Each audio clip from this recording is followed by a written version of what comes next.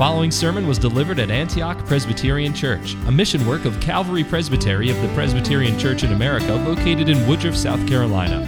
For more information about Antioch Presbyterian Church, please visit antiochpca.com or contact us at info@antiochpca.com. May the Lord bless you as you receive gracious instruction from His Word.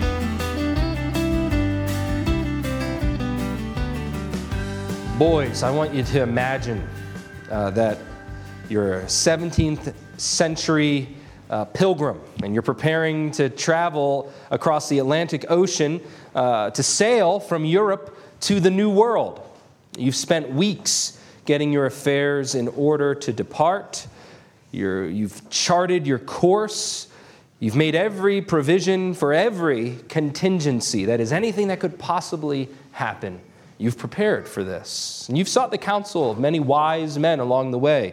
And just as you step onto that dock to board your vessel, laden with all your earthly possessions, perhaps with your family in tow, an experienced-looking man calls out to you from the side, and he offers his services to you.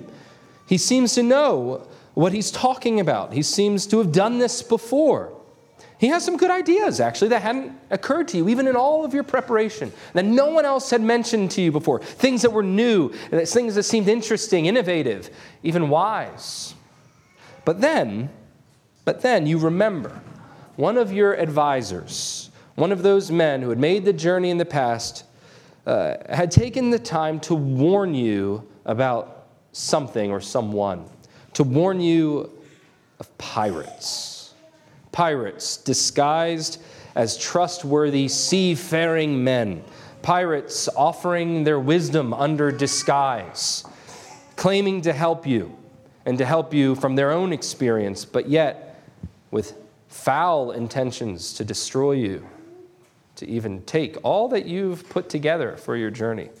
And then you begin to think, oh man, how can I test this guy to make sure he's not one of those pirates? How can I know that he's the real deal? Well, in our text this evening, in Matthew chapter 7, in verses 15 through 23, the Lord Jesus gives his disciples wise instruction on how to recognize spiritual pirates, what he calls pseudo-prophets, false prophets, fake prophets. And you see, what he's been doing up to this point, and even what we read in verses 13 and 14, what I preached last week, is he's been charting this tight course, this narrow way of heavenly living for his disciples on their voyage through this world into the kingdom of heaven, from the old world to the new world, if you will. So it makes sense that he'd warn them about such a dangerous threat to their spiritual well-being, this dangerous threat of spiritual pirates, of false prophets, who lay traps to ensnare them, to make shipwreck of their faith along the way, to compromise their perseverance in the journey home. And in essence, what Jesus says in these verses, which we're looking at and considering this evening, is as follows. He says to his followers, Christians, be warned. Be warned against false prophets who pursue the ministry for personal gain to their eternal condemnation. Christians, be warned against false prophets who pursue the ministry for personal gain to their eternal condemnation. And we'll consider this warning of Christ's under three heads as we seek to learn from him how to recognize such false prophets and teachers as they come into the church and even as they crop up within the church. First, we'll consider the danger of false prophets in verse 15, and then our discernment of false prophets in verses 16 to 20, and thirdly, Christ's condemnation of false prophets in verses 21 through 23. So we start in verse 15. Look at it with me. Jesus says, beware of the false prophets who come to you in sheep's clothing, but inwardly are ravenous wolves. See, Jesus begins with a warning for all Christians in the first half of the verse, and then he describes the nature of the danger that he's warning them against in the second half of the verse, and he uses a metaphor to do that. This warning for all Christians, beware of the false prophets. This is for you and for me. It's for each of us as individual believers. He's addressing all his disciples. No one's accepted. Beware of the false prophets. If you think back to that great statement in Isaiah 8:20, when spirits and mediums are claiming to have secret knowledge and truth in Israel, what is the prophet's call? To the law and to the testimony. That is the standard by which we judge all of these false prophets. We'll talk about that a bit more in a moment. But this call to beware, to appeal to God's truth, that's for each of us. It's for all of us together. But it is for churches especially so. See, Jesus gives this imperative. He gives this command in the second person plural. He says, all y'all keep holding your mind away from and against false prophets. All of you beware false prophets. Where do we see this given to us by way of example in Scripture? By way of approved example, very clearly approved example. It's in Acts chapter 17, verse 11. We read this about the Bible study group, the little church in Berea. They received the word with great eagerness, examining the Scriptures daily to see whether these things which Paul and Silas taught them were so. And what's frequently glossed over in that verse is that they were examining these things together. This was something they were doing as a church, not just as individuals. And the Bereans are a good example for us for this call to beware of falsehood together, to examine truth claims together, to search the word together as a church, in the church. Well, Jesus, after giving this warning, then describes the nature of the danger. He uses a metaphor in the second half of 15. He says, these prophets are those who come to you in sheep's clothing, but inwardly are ravenous wolves. This is one of the most famous passages of Scripture, isn't it? We all have the trope of the wolf in sheep's clothing. Or even in Little Red Riding Hood, this is appropriated. The wolf doesn't dress up like a sheep, but dresses up like who? Grandma, to trick Little Red Riding Hood so that he might devour both of them and destroy their lives. This is a very familiar image to us. But we need to be careful to know exactly what it is Jesus is talking about. And William Perkins makes a helpful point to us here. He says, wolves in sheep's clothing are not those who are merely in error. They're not those who are hypocrites in their own personal lives, merely. They're not even actually those who are schismatic and with no good reason break communion with the church and start their own churches. No, this is much worse, what Jesus is warning against here.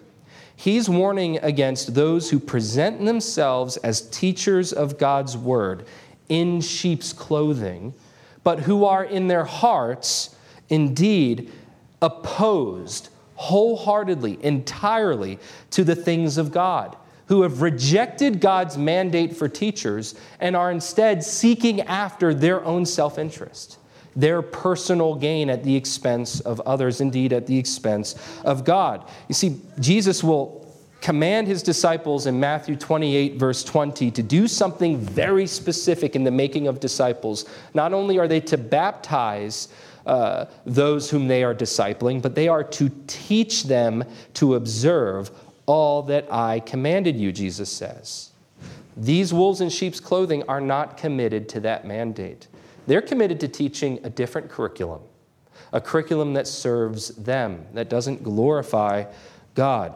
Ezekiel described them for us in chapter 22, verses 23 through 31, didn't he? And he'll describe them under many different images in his prophecy, perhaps most famously as the false shepherds or the bad shepherds who take advantage of the flock. And Micah picks up on that. So do many of the prophets. But what does he say about these false prophets? That they have smeared whitewash for them, seeing false visions and divining lies for them. For whom? For the people of Israel. Telling lies to them, saying, thus says the Lord God, when the Lord has not spoken. These prophets, have conspired together in the midst of the covenant community like a roaring lion tearing the prey. They have devoured lives. They have taken treasure and precious things. They have made many widows in the midst of her. That's what the wolves are doing. That's why they're ravenous. That's what Jesus is describing for us. And then in Romans chapter 16, Paul takes this warning and he rephrases it, perhaps in a bit more of a clear doctrinal statement. He says, "For such men, false teachers, teachers under pretense, are slaves or servants not of our Lord Christ, but of their own appetites," we might say, their own personal self-interest. "And by their smooth and flattering speech, they deceive the hearts of the unsuspecting." That is the nature of the danger here that Christ presents. So how can we detect this danger then? This command to beware, it's for each of us. It's for you. It's for me. It's for each of you boys and girls and moms and dads, young and old. If you are in the church, you must beware of this. So how can we detect the danger? How can we tell when someone purporting to be a teacher of God's word is in reality what Paul describes, a slave of his own appetite? In verses 16 to 20, Christ directs us in our discernment of false prophets, our second heading. And our discernment of false prophets involves examining the fruits of a ministry and distinguishing true from false, or truth from falsehood. Look at verses 16 to 20 with me. Jesus says, "You will know them by their fruits. Grapes are not gathered from thorn bushes, nor figs from thistles, are they? So every good tree bears good fruit, but the bad tree bears bad fruit. A good tree cannot produce bad fruit, nor can a bad tree produce good fruit. Every tree that does not bear good fruit is cut down and thrown into the fire. So then you will know them by their fruits." You see this extended metaphor that Jesus gives. He's calling his disciples to detect the danger by examining the fruits of ministry. Fruits here, there's a lot of discussion about what exactly they are. Is it the personal lives of the false teachers? Is it, their teaching, their doctrine? I think it's their teaching and their doctrine. That's what Jesus is calling fruits. He's telling his disciples to be wise in inspecting the doctrine of those who put themselves forward as false teachers. It's not to say that their lives don't matter, but that's to say what is in mind here, what is in view here in this particular warning. And so what we're looking for in their doctrine for life and living, how to live, why to live in a particular way, we're looking for two things.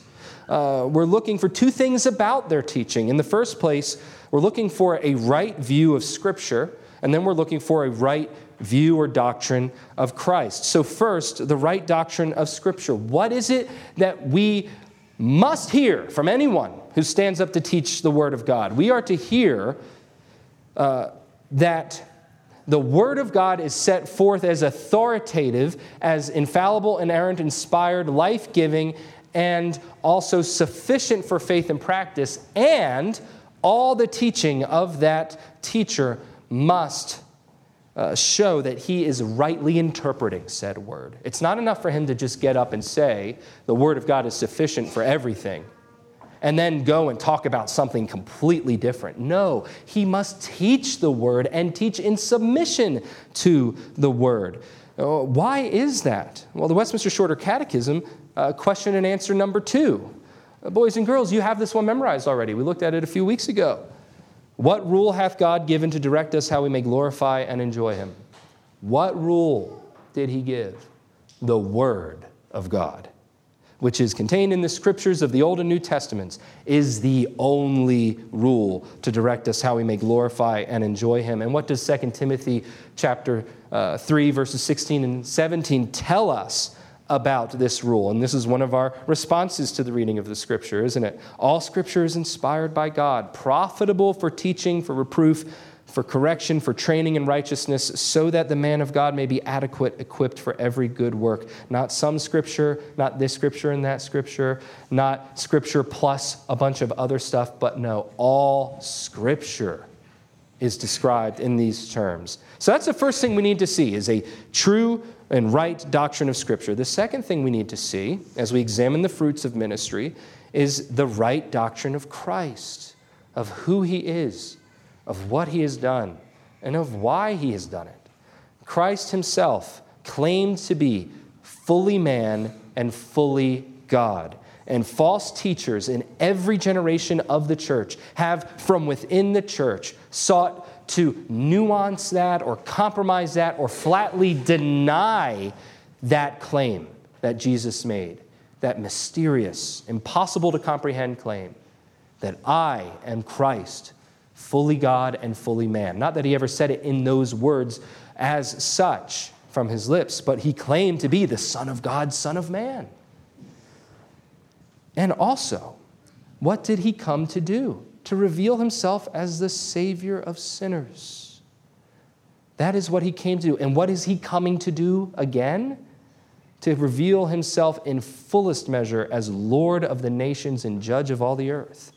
Now, if any teacher stands up and denies any of that, Christ's full deity, his full humanity, his mission as Savior, and full accomplishment of that mission, or his station as King and Lord and Judge, if someone comes and denies that or nuances that in some way, well, then you probably have either someone who's very, very confused, or more likely a false teacher seeking to tear down Christ from off his throne in a way. Who is the only Redeemer of God's elect, brothers and sisters? The only Redeemer of God's elect is the Lord Jesus Christ, who being the eternal Son of God became man, and who was and continueth to be both God and man in two distinct natures in one person forever. 1 John 4, 1 through 3 says this, Beloved, do not believe every spirit, but test the spirits to see whether they are from God, because many false prophets have gone out into the world. By this you know the Spirit of God. Every spirit that confesses that Jesus Christ has come in the flesh is from God. And every spirit that does not confess Jesus is not from God. This is the spirit of the Antichrist, of which you have heard that it is coming, and now it is already in the world. This is the point of examination. The doctrine of Scripture, the doctrine of Christ. Dr. James McGoldrick, I'm wearing one of his ties today because I knew I was going to make this reference, really presents this well in his book, Christianity and Its Competitors.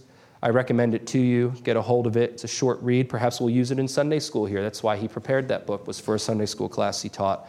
And that's what he argues, that every heresy in the history of the church, every false teaching that has crept in or from without has attacked the church has made the attack on these 2 points, the Word of God and the person and work of Christ. And that's very wise. It's a good, astute historical observation. All right, in these verses 16 through 20, as we're examining the fruits of a ministry, good fruit that's good and wholesome for eating, and bad fruit which is good just to be thrown away, we need to distinguish between true and false, not just to recognize, but to distinguish very clearly through of what they are and what effect they have on us. You see, true teaching, good fruit, is spiritually wholesome. It's good for eating, if you will. It's nourishing. But false teaching is not. You don't want to eat it. It's going to poison you. It'll make you sick. It'll weaken you. It'll destroy you. And so the good fruit, we might say, would be like real food. Now, I don't know if you know this, and it's not that fast food is very nourishing, but when you watch commercials for fast food, it's not real food you're seeing on the commercial. It's actually like foam and paint and nail polish and gel, and it's stuff that they make to look like real food and to look delicious, but if you were to eat it, it would poison you and you would die, no matter how good it looks. But the real food, which might not always to our eyes look as delightful to us, that is what you want to eat. That is what will nourish you. That is what is wholesome for eating. And spiritually speaking, this is what wholesome teaching is. It's practical in nature. It has effects on your life. It is delightful to you in your spirit. You behold the beauty of Christ and you delight in it as you would in a beautiful landscape or in your beloved family. It's reverent and weighty You recognize the holiness of it. It's no trite or light or frivolous thing. Can't stand it when you see these churches which, in order to bring people in, make a light thing of the gospel and of sin. But true teaching, it resonates and it inspires reverence, but also awe. It's a wondrous teaching. It's like, as Ryan said in Sunday school today, when he looked into the heavens and beheld the stars, and he was struck with wonder at the creative power of God. That's what true wholesome teaching does. That's the kind of feeling it inspires in us. Have you ever encountered such teaching? When you've gone to the Word, when you've sat under powerful preaching, when you've sung psalms and hymns and spiritual songs, old and new, that really resonated because you could recognize the voice of Christ in the clear presentation of His truth. What was that feeling? Awe and wonder, reverence and delight that changes your life. Well, true teaching is also, and preeminently so, and this is how it changes your life, God exalting, but false teaching exalts man at God's expense. And we see this again and again. Some blatant examples drawn from history. These might be a bit dated for the kids, but you might be fascinated when you read about them in the future. But a lot of the cults that have arisen in our country have actually been cults of personality, of charismatic individuals that could attract a following and then progressively took them further and further away from the truth, even some to death. Jim Jones and the Jonestown colony down in South America is probably the most famous example of that. He gathered to himself 800 people who left this country and moved to South America to a colony of his own making, and then he convinced them all to poison themselves. And that's what that looks like. Others might be David Koresh or Father Divine, people who actually claim to be divine. You know, it frightens me when I consider that in our mainstream culture and media, we have these cults of personality around media figures and movie stars, musicians, but even, and this is the most frightening of all, around politicians who wield political power, even those who seem to do such good for the nation. And yet, some people take that to an extreme, and it's frightening. Beware of the cult of personality, that which exalts man over God, exalts man at God's expense. Beware of it in the church, because it happens in the church.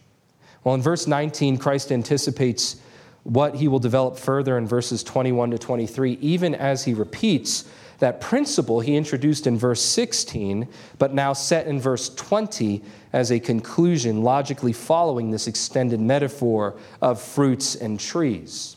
And having concluded with this not simply reminder, but declaration, therefore, or so then, you will know them by their fruits, by their doctrine, their teaching, the fruits of their ministries, so to speak. He now expands upon what he anticipated in verse 19, where he said, every tree that does not bear good fruit is cut down and thrown into the fire.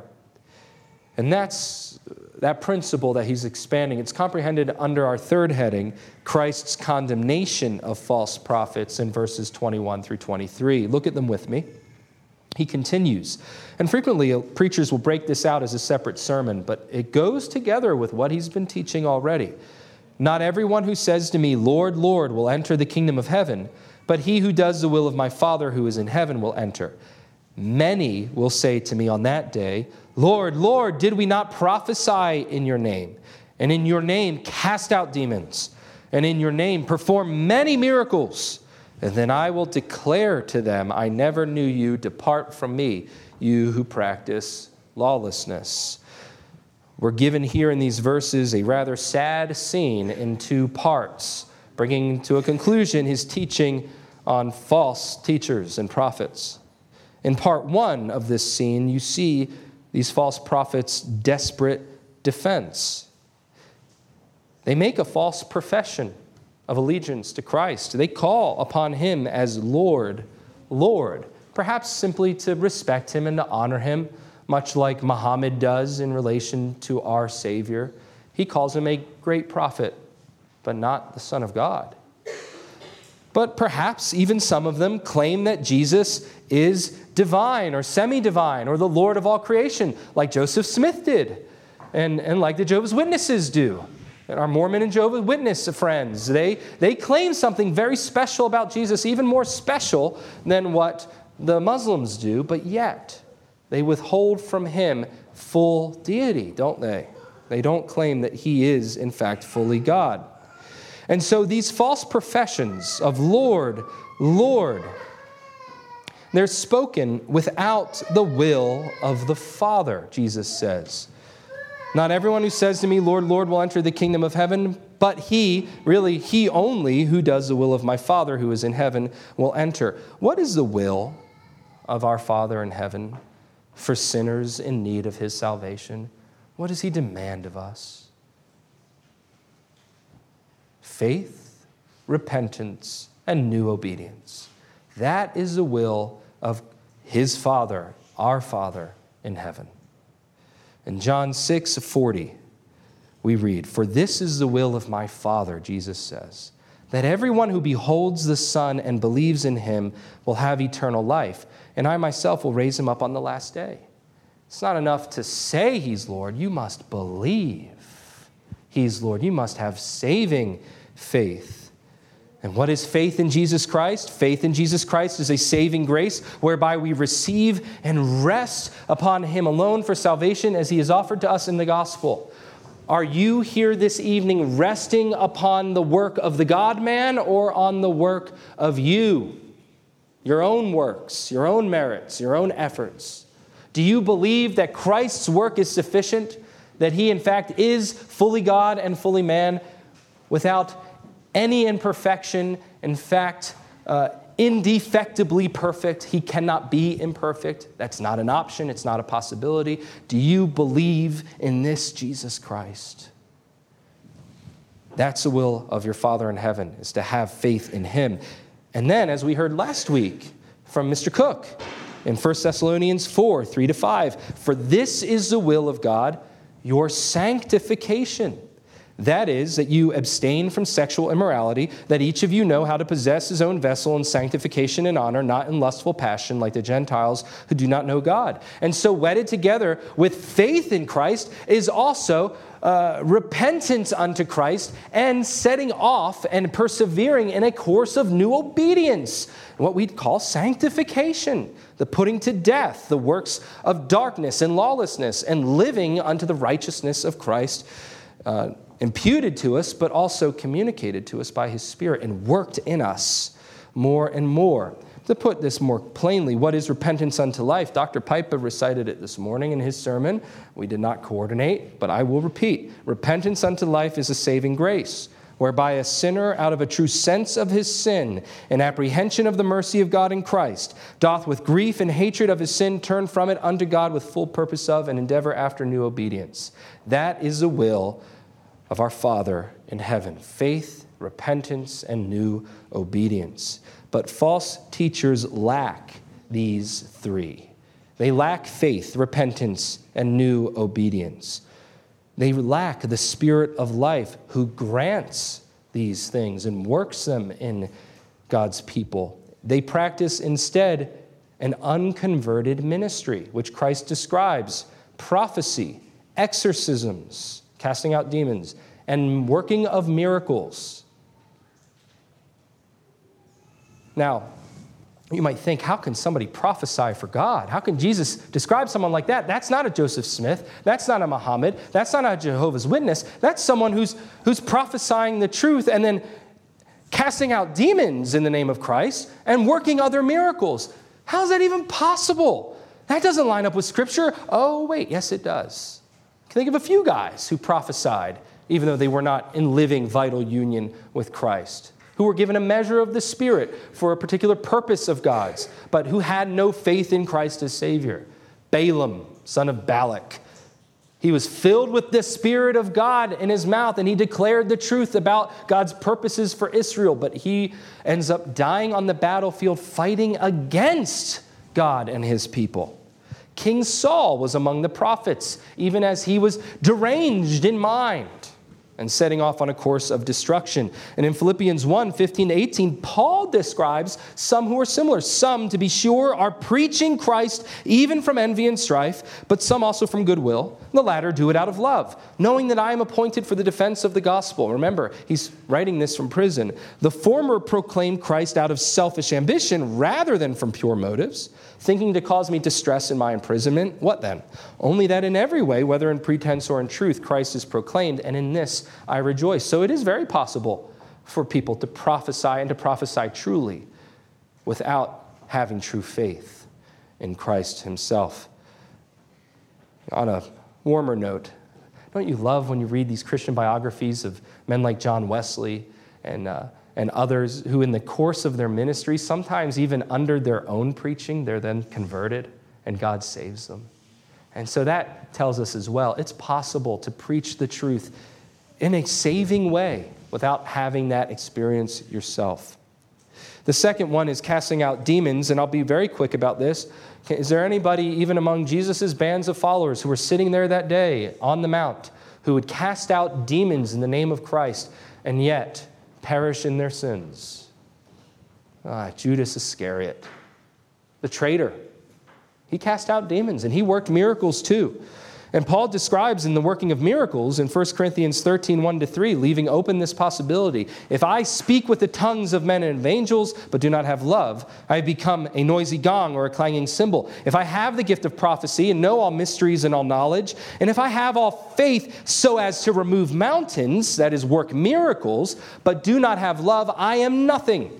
And if I give all my possessions to feed the poor, and if I surrender my body to be burned, but do not have love, it profits me nothing. And Jesus will say to the 70 after they come back from their mission in the Gospel of Luke, rejoice not that you have power over demons, but rejoice in what? That your names are written in heaven. Do you see the warp and the woof of Christ's teaching? And that is the dangers of an unconverted ministry. No matter what good you do for God, no matter how many students you teach, no matter how many people are saved by your conversation with them or under your preaching, yet if you have not done the will of Christ's Father, that is, if you have not faith in Christ, if you're resting not in him, if you have not experienced true repentance unto life wrought in you by the Holy Spirit, if you have not set off on that course of new obedience, stumbling though you may be, and yet perseveringly seeking for the glory of God in your life, none of these things bear any weight at God's judgment throne. The only thing we can confess when God says, why should I let you into my heaven, is Christ.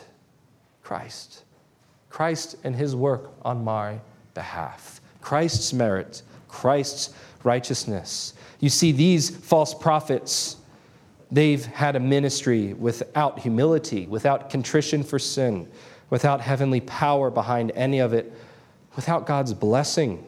Not only an unexamined life of sinful self-indulgence, but a life of unrepentant self-interest in the ministry. They've pursued the ministry for other reasons, apart from the glory of God. Christ warns his disciples against these selfish people after personal gain.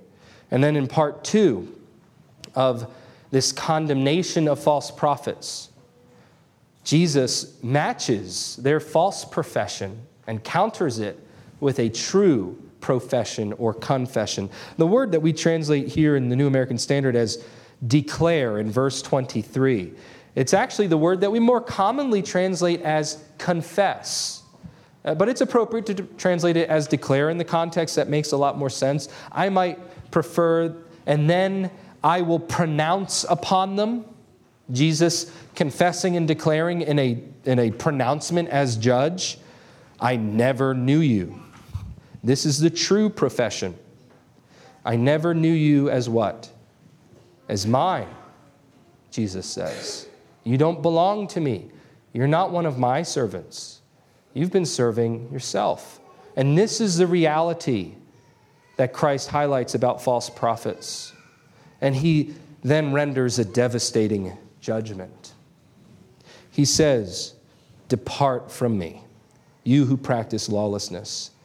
These workers of lawlessness, those who practice lawlessness, they are condemned to suffer deprivation of God's goodness. That is, they are told to depart, to go away from Jesus. Jesus says, in a way, quoting Psalm 6, which we sang, "Get out of my face. Get away from me. There's no place for you here. You aren't mine. I don't recognize you." Isn't that interesting? He's giving his disciples tools to recognize false prophets and to distinguish them from true prophets or teachers in the church. And yet, at the end, what is his judgment? I don't recognize, that is, acknowledge you as prophets. Condemnation comes not only against their actions. He doesn't just hate the sins, mind you, but the condemnation is of their persons. He calls them workers of lawlessness, those who practice lawlessness. Just like in a courtroom proceeding, the criminal is sentenced for the actions. For these false teachers, they resemble the self-glorifying man of lawlessness and son of destruction described in 2 Thessalonians 2:4, described as he who opposes and exalts himself above every so-called God or object of worship, so that he takes his seat in the temple of God, displaying himself as being God. Again, tearing God off his throne in order to seat himself there in his place. That's what the false prophet does. But the condemnation is very interesting. Jesus surely, and he'll say this later, is bringing the weight of judgment upon them. But the way he characterizes it here in this place is the condemnation to experience God's justice apart from his grace. He emphasizes the deprivation aspect. He emphasizes the fact that they will not know the goodness of God. They will know God all right. Everyone in hell knows God as judge. None of them know him as Father. None know him as Savior, Deliverer, Comforter, or lover of their souls. They know him simply as a righteous and exalted, all-powerful judge. And there's no good news in that for sinners. And so that's what Jesus sets before his disciples. John Chrysostom, the great preacher of the early centuries of the Christian church, said this: "Now I know indeed that many tremble only at hell," speaking about the judgments of hell. "But I affirm the loss of that glory of heaven to be a far greater punishment than the experience of hell. Yea, better surely to endure 1,000 thunderbolts than to see that face of mildness turning away from us and that eye of peace not enduring to look upon us." End quote. Whatever desperate defense false prophets make at the last day, Jesus' declaration is definite. As Christ and Lord of all creation, he says, guilty. And so, Christians, a couple lessons we can take from this. First, we can take heart. We can. That Christ, our Savior and our wise teacher, he whom we know as comforter and lover of our souls, the true prophet of God, is also our king and our defender against all false prophets who creep into the church and seek to scatter the flock that each of us might be consumed. He reigns victorious over them even today. We need not fear them. He gives us the tools to recognize them by his Spirit. So, you might ask, if that's the case, why does he permit them to come into the camp at all? There are two reasons that I can think of that can be illustrated well by a different travel illustration. The great migration of families across North America in the 18th and 19th centuries. If those who came to the New World in the 17th century on transatlantic ships, they faced the threat of pirates and marauders. Those who packed up Conestoga wagons in search of a life out west, they faced different kinds of dangers. They faced the dangers of con men, false guides, hucksters, and highwaymen or thieves. How they safeguarded themselves against such threats illustrate for us a few lessons. And in terms of answering this question, why in the world does God permit false teachers to come into our midst?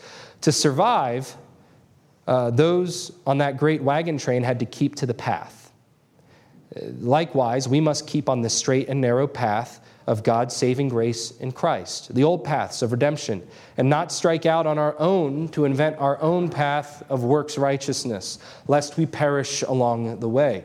But in the second place, survival in that context, going out to the Yukon or San Francisco or whatever, depended on taking that narrow path, that demarcated path, as a caravan, that is, as a group in a train, not as lone journeyers or even as a single family, but rather as groups of families. That's typically how they went off together, and that's how they survived together. Yes, they moved much more slowly. Yeah, it wasn't glamorous. There was a lot more manure to shovel out. But I'll tell you what, they lived by and large, or if they were going to live, that's one reason why. What does this illustrate for us about our spiritual lives?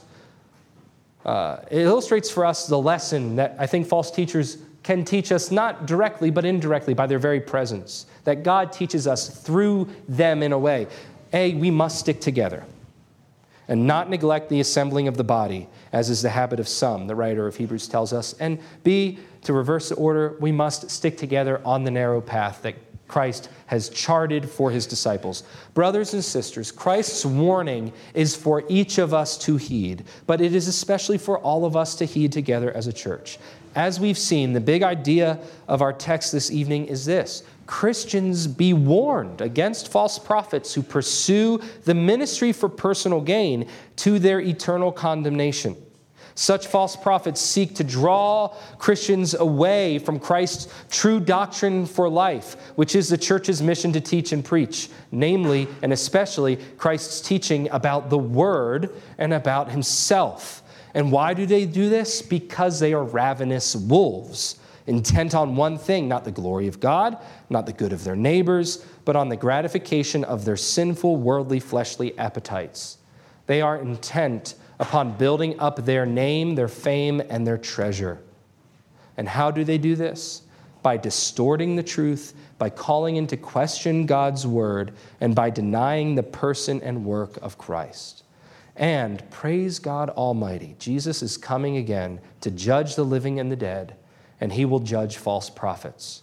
In the meantime, as we make our journey through this present evil age, let us stand steadfast in the faith once and for all delivered to the saints. Let us contend earnestly for this faith as individuals and as a church, especially on the twin pillars of our doctrine of Scripture and our doctrine of Christ. And let's do so together. I can't emphasize that enough. We need to watch out for each other and for this little church, of which most of us here are members tonight.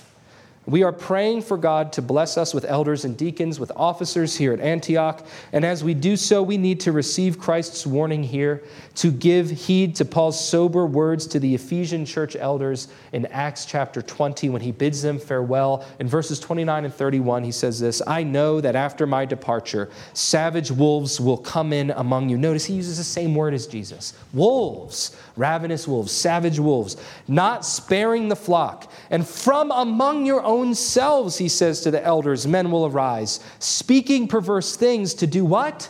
To draw away the disciples after them. Therefore, be on the alert. Christians, be warned against false prophets who pursue the ministry for their personal gain, to their eternal condemnation. To be drawn away by them is to be with them then, cast out of God's comforting presence, hewn down like the Pharisees, where the axe was laid at the root of the tree, and thrown into the fire. So let us hold fast to the confession of our hope without failing. Let this be our resolution and our motto, even as a church, as God's family, as brothers and sisters in Christ, our Lord and Savior, who is preeminent over all nations. Let us pray. O Lord, most high in heaven above, we bless your name, that you indeed rule over all things, that you superintend all the history of your church, and you do it for the good of your people. We thank you that you love us. We don't deserve your love. We can't even fully appreciate it. But Lord, we revel in it. We thank you that you've given us tools to recognize false prophets.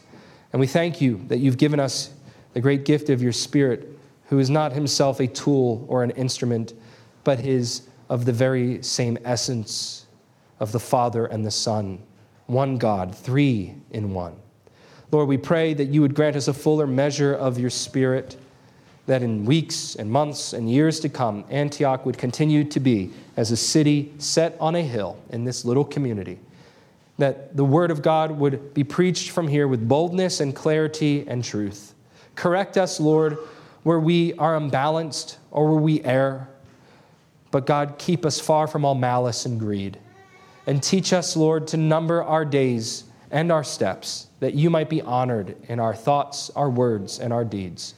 Lord, toward that end, we dedicate ourselves to you, even this week. And we dedicate to you a portion of that which we have received from your hand this evening. Use these gifts, our offerings, for the advancement of your kingdom and the extension of it, even to the ends of the earth. In Christ's name we pray, amen.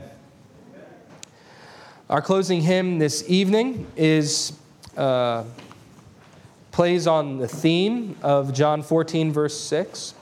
It's number 266, Thou Art the Way. It's to the familiar Arlington tune. Notice